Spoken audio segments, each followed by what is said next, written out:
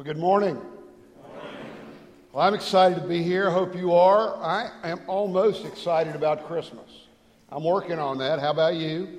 The closer it gets, more Paul sings, more Kent sings, the more excited I get about Christmas. I want to take a kind of a different approach this year as we look at Christmas. More often than not, every year we tell the Christmas story, and you'll hear that along the way as we worship together over the next month. But I want you instead to think about some of the elements of Christmas that you may have never considered before. Some of the things that happen as a result of what Jesus did coming to the world as a baby. Some of the things that we're taught by the message of incarnation. And the title of this series is Christmas is Forgiving. Forgiving. For some of you, it's forgetting. And, maybe if you're over 32, you give more than you get. I'm not sure where that demarcation line starts. But we're going to talk about things that we can give.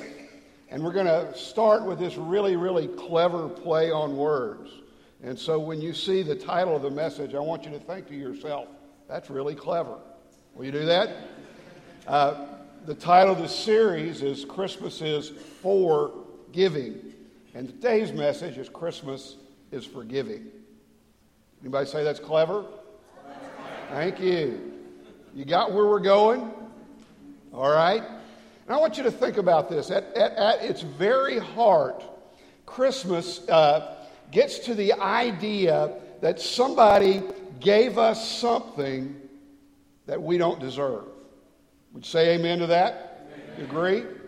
How often has that happened in your life? Somebody has come to you and offered you something.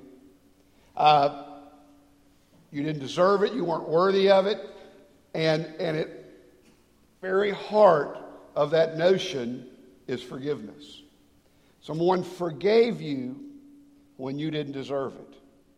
Now, we understand that God never really wanted to have this drastic plan of redemption. He created Adam and Eve in the garden, made everything perfect, hoped that they would live out and their ancestor or their descendants would. Adam and Eve don't have any ancestors. Don't write that down, please. I don't want to get cards and letters later. All right? Their descendants would live in faith, but by the time of Noah, what had happened? Story had come to an end, didn't it? Noah was the only just man, he and his family. And once again, after destroying the world, God hoped that the descendants of Noah would live in faith. But by the time we got to Bethlehem, by the time Jesus came into the world, there had to be something drastic done.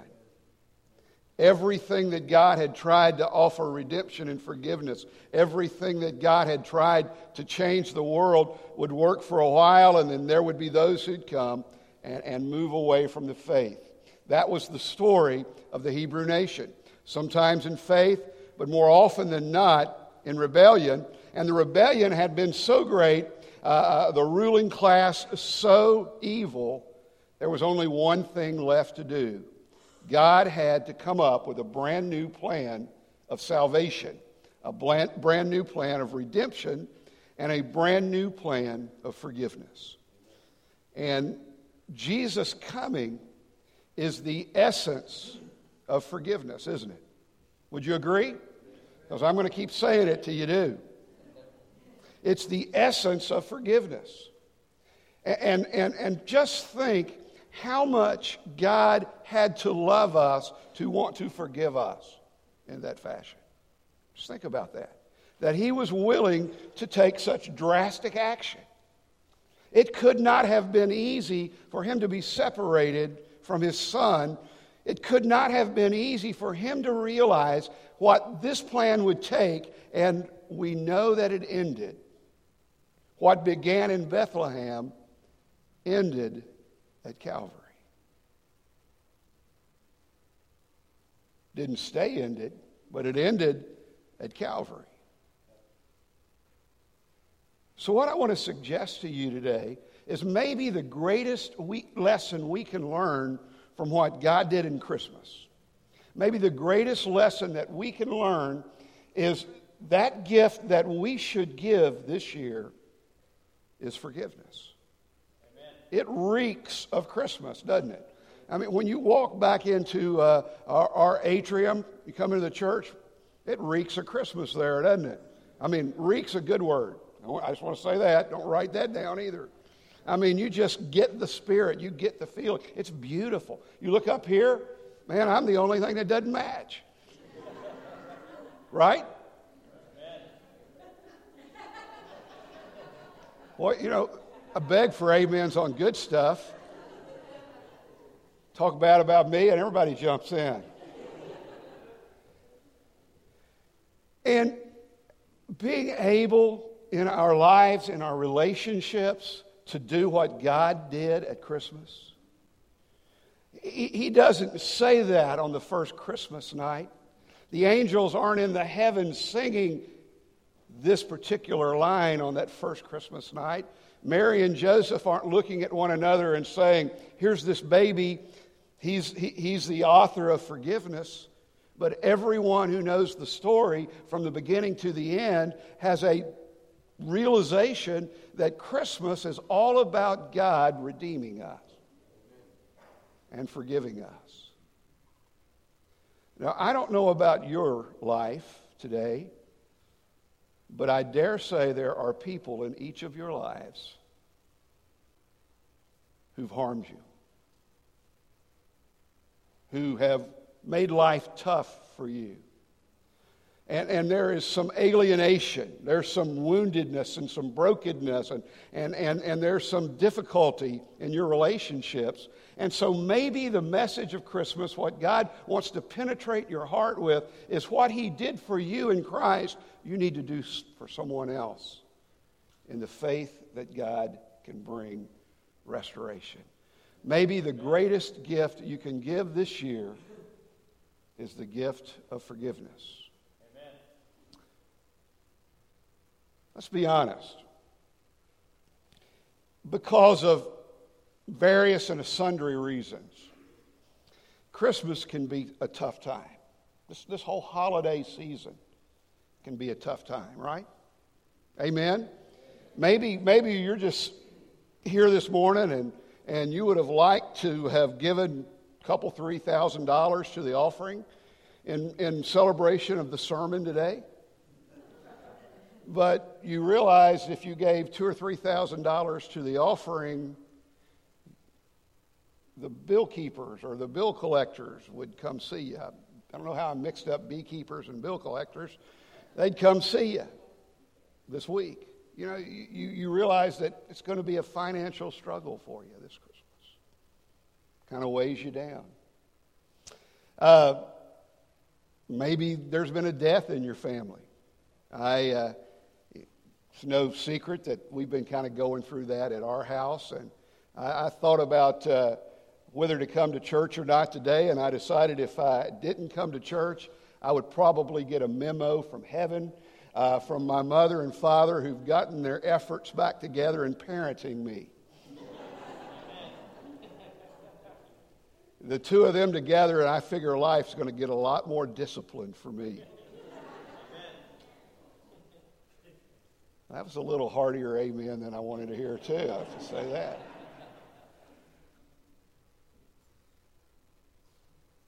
Maybe there's some conflict in your life.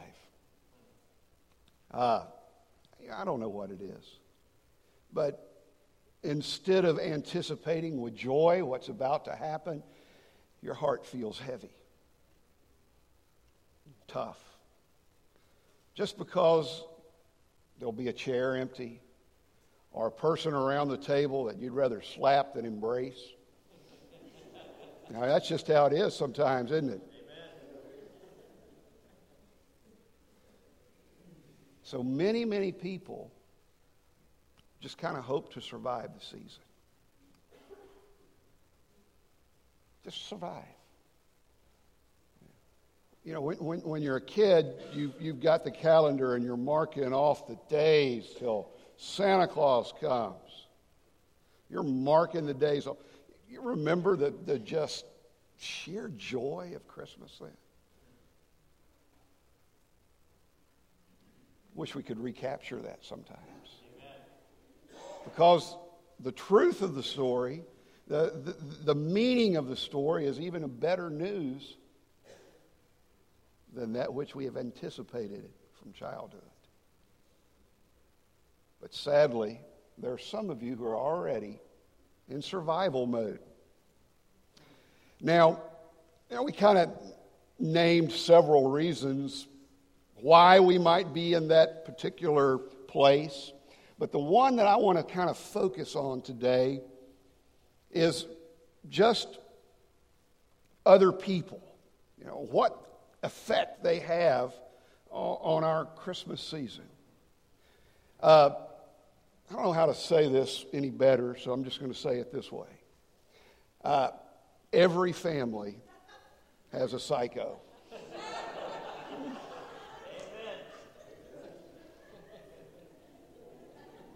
Let me see if my belief is true, if the data has come in correctly.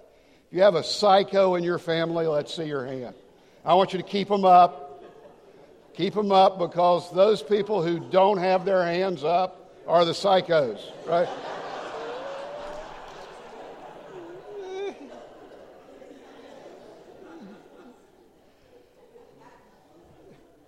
You remember the family of Jacob in the Bible? Jacob had 12 sons. Now, when you have 12, there's got to be a bad egg in the bunch somewhere, right? There's got to be one that just doesn't fit with the flow, one that everybody else wants to get rid of. Remember Joseph? I don't know what they did then. I guess they probably had some kind of holiday, and I bet you Joseph got that coat of many colors for whatever that holiday was. I was going to say Christmas. Christmas hadn't happened then. So went to Passover. I realized that Joseph caused the Passover by going to Egypt. So I don't know what the holiday was. Ken, do you know? Turn to my one and only Bible scholar. Lee, do you know? Well, okay, let's just go with a holiday. Joseph got this for a holiday, and he wears this coat around. He's got the only multicolored coat in the family. And when Joseph wore the coat around, he didn't just wear the coat. He strutted. My coat's better than yours.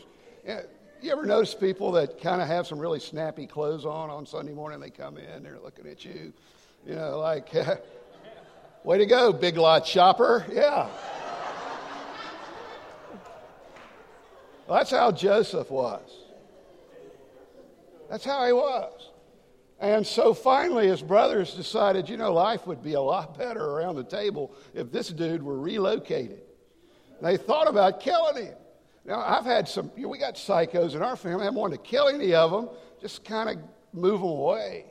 And that's exactly what they did with Joseph. They moved him away, placed him in a pit, sold him to some gypsies, and the gypsies took him to Egypt, and he started as a slave, got himself in jail. I think he kept strutting and wearing the coat, from what it sounds like, when he was in Egypt. But somehow or another, in the midst of all that, God was working on his heart.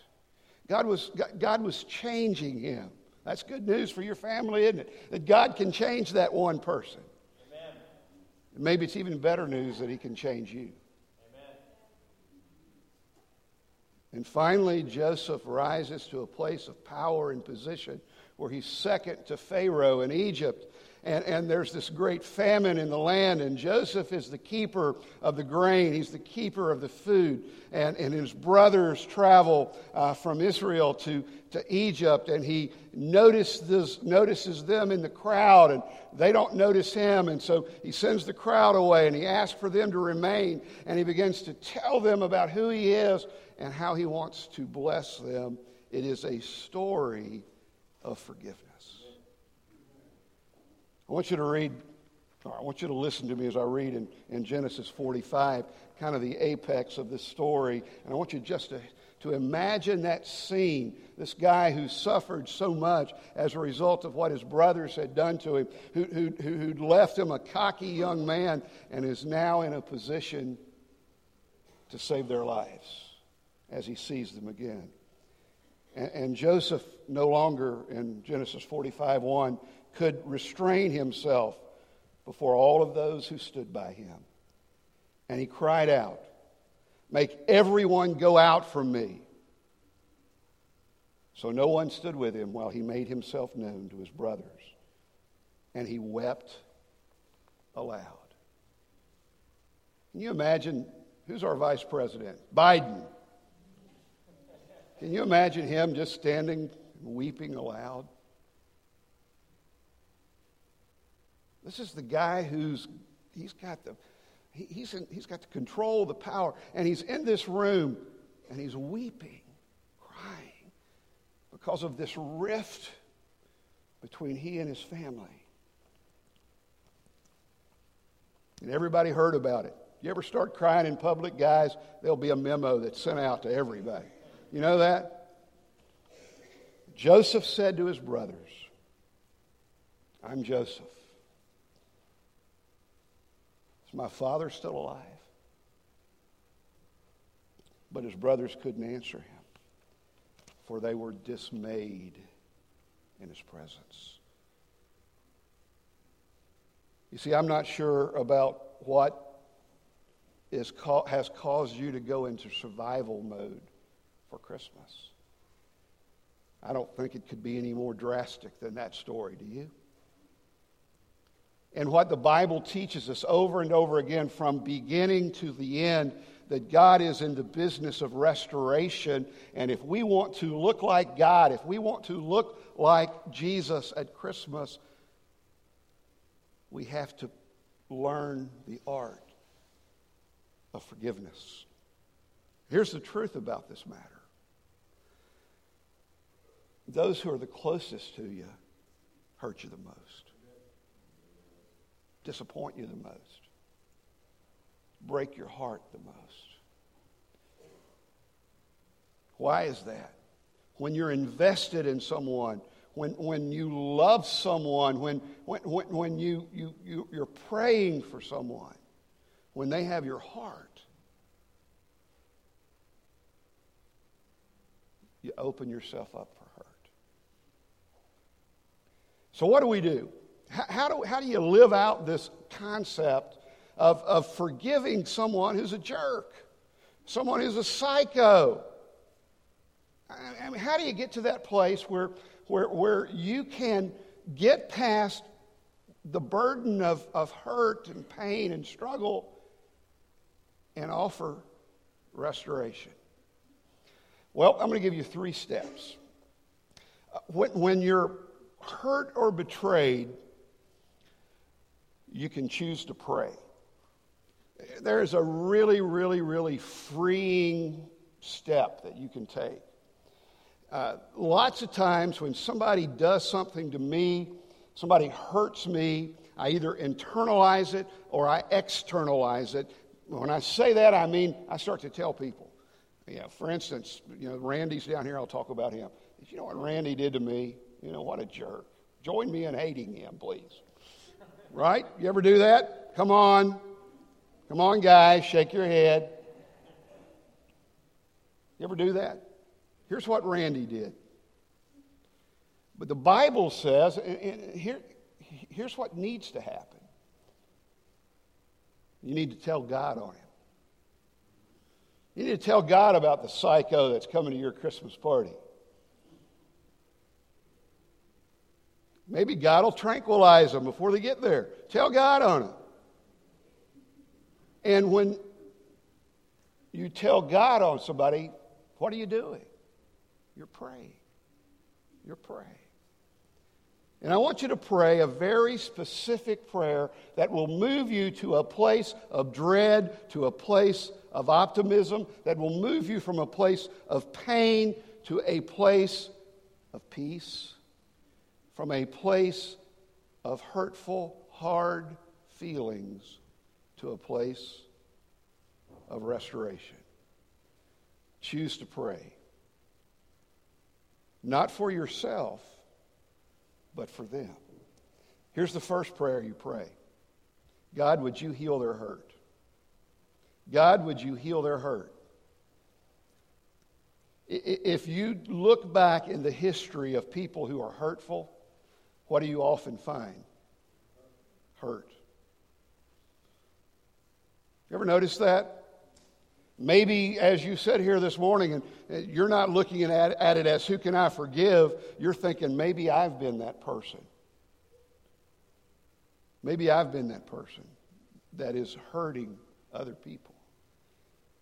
I'll bet if we ask you your story, there'd be a starting place of pain and hurt.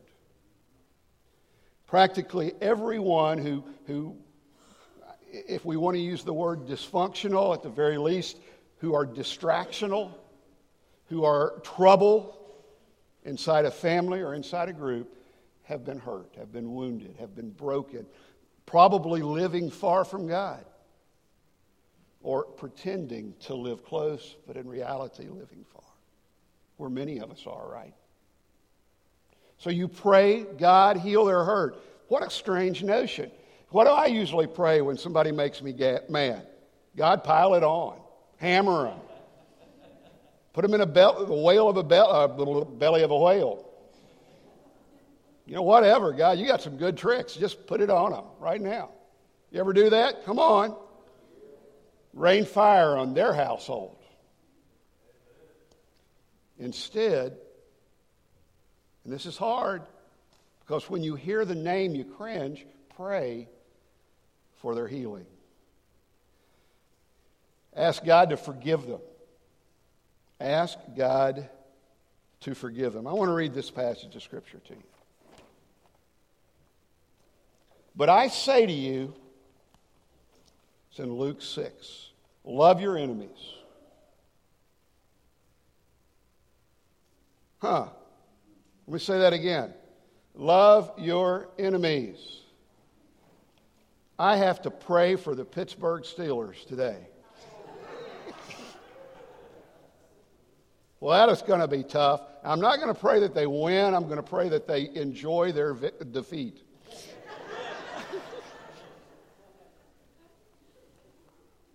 Love your enemies.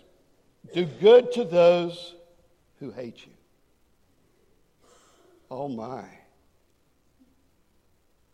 Bless those who curse you. Pray for those who spitefully use you. You know a user? Do you have a teenager?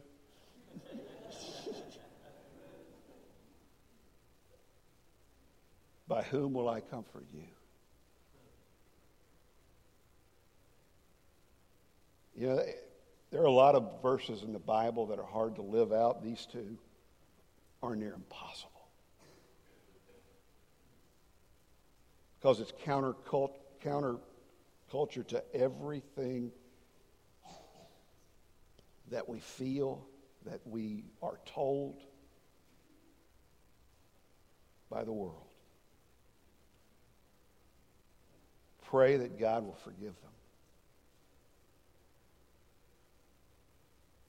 The next one, this is a tough one. Pray that God will bless them. Pray that He'll bless them.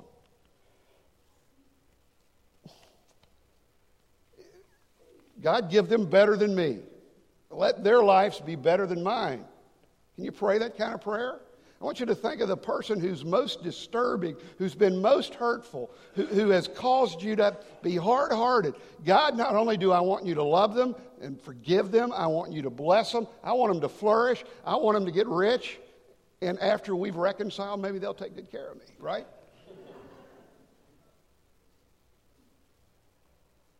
Now, you're sitting here thinking, this is a good idea, and it's a very good option. It's a very good option for me this year, right? Nod your head. This is a good option because there is somebody who sort of gets under my skin there are some things that sort of get under my skin that they do, and I realize that there's some real power in just kind of letting it go and giving it to God and praying for them and asking Him to love them and forgive them and even to bless them. That is a great, great option. And, I'm going to consider it. And I might go on the 5-year plan. Life's short, guys, isn't it? Life's short. In fact, it's so short, I don't think any of us should live a day in conflict. I don't think any of us should live a day in a place where we have hard feelings and hurt feelings and broken feelings about relationships. The fact of the matter, it's not an option. It's an immediate action plan. Forgiveness is a required course in Christianity. That was a tough lesson for the disciples to learn. They were a lot like us. I imagine if you got 12 men together and you had to go everywhere with Jesus, and some of them seemed to get preferential treatment, and others of them had skills and gifts that some didn't have. Can't you imagine there was a lot of jealousy and hurt and backbiting and fighting and who gets the best here? In fact, James and John said, Jesus, we know you're a little bit closer to us than you are the others. We get to heaven, give me the right-hand seat and I'll take the left. They had their mother come and ask that question. What wimps. So Jesus is talking to his disciples, and he reads them, or he tells them, it wasn't a verse then, I'm going to read the verse. He made the verse. He said this to him. Lord, or Peter's talking, how often shall I forgive my brother who sinned against me? It's in Matthew 28. How many times can somebody do me wrong and I got to forgive him? How many times? Up to 7? Dude, the people I know need a lot more than 7, right? In our workplace, we shoot through 7 a day. 7 times? You ever stood in need of forgiveness? You ever hurt somebody with what you said or did? That's when you start to pray for unlimited forgiveness and unmerited grace, isn't it? And Jesus said to him, he says to us too, Peter, not 7 times. I want you to do the math and see what it adds up to. It adds up to this: every time.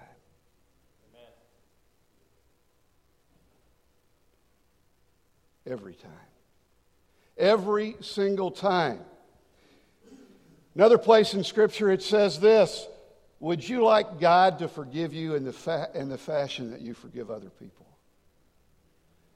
What if God would have halted the Christmas story right when we needed redemption? What if God would have determined that Jesus really didn't have to come and he really didn't have to die because he didn't want to forgive us anymore? Where would you be?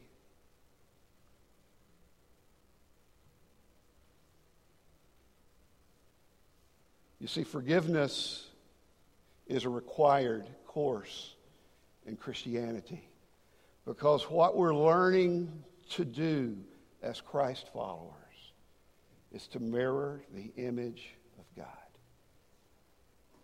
God's fitting us for heaven.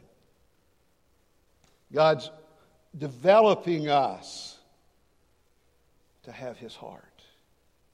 And his heart is always this: I'm going to err on the side of grace.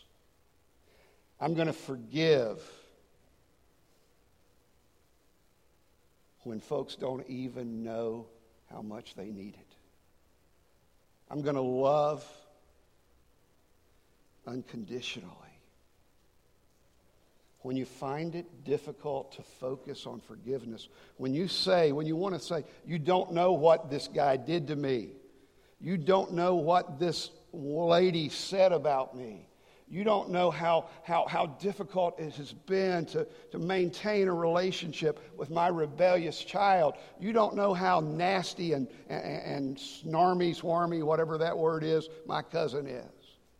You don't know how arrogant my mother is. Or is it mother-in-law?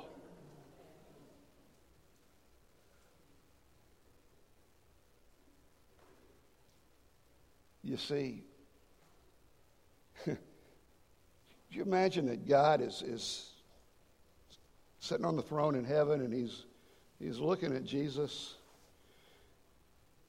and he says,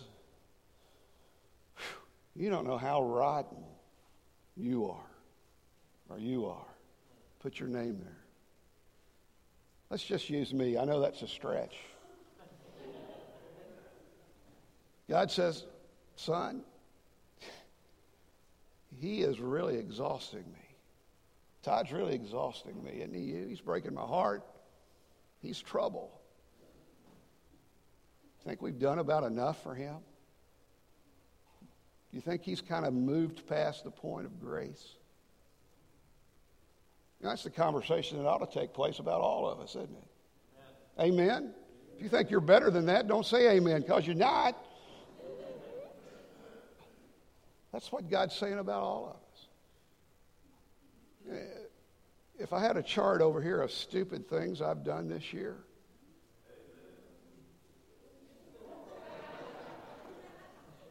you'd know why they had that conversation. I do have some of your charts, and if you keep the amening up, put them on the screen.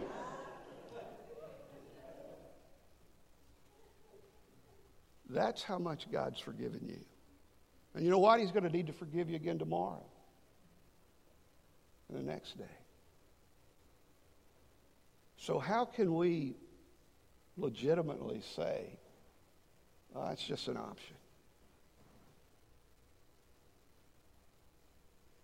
Because it's not. It's just not.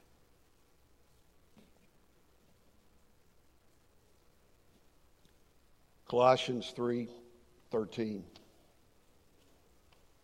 Bearing with one another, forgiving one another.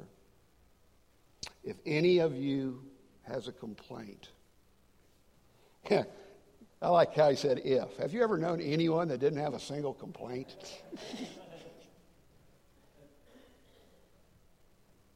Forgive them as Christ has forgiven you. Let me ask you a question. What's on the other side of forgiveness for you? How would your life look if you lived out these verses, these concepts that we've talked about? How would your relationships look? Let me tell you what I think is on the other side of forgiveness. It's also the essence of Christmas. I think it's peace. If you've got a running list of who you're mad at and you can't even remember sometimes who you shouldn't speak to, you don't live in peace. If you're dreading Christmas now, you don't live in peace.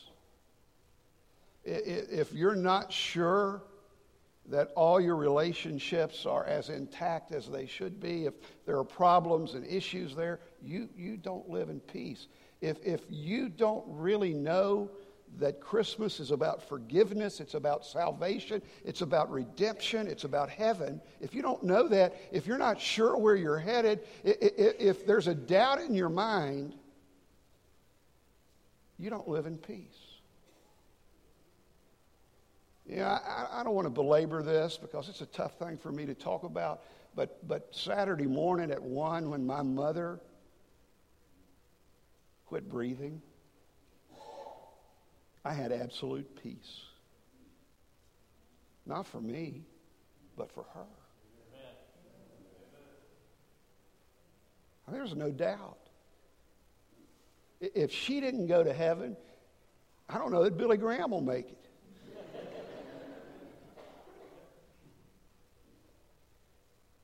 And you see, that's peace. Amen.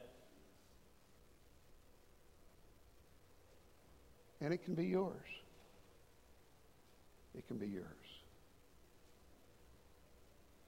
There's no one in this room who can't have that kind of assurance of their salvation and their eternity. And if you don't have that peace, what better time? If there's turmoil in your life that just constantly keeps you in an uproar, what better time to find peace? What better time to take the steps you've got to take to forgive and to be forgiven? It's what Christmas is about. Pray with me. Father, in the quietness, stillness, in the peace of this moment, there are those of us today who need to come in decision making, who need to determine that you're Savior and Lord in our life, who need to come and say there's a broken relationship, there's a wounded place in my life, there's a hurt, there's a burden, there's an addiction, there's a sin, there's something I've got to get rid of, there's something I've got to find peace about. Father, there are others in this room who have a burden for someone else, and they just need to come and lift that person to you. Pray for peace between themselves and that person, or pray for peace in their life. Pray that prayer of mercy and blessing and forgiveness that we talk about. You see, all of us today, Father, need healing. We need help.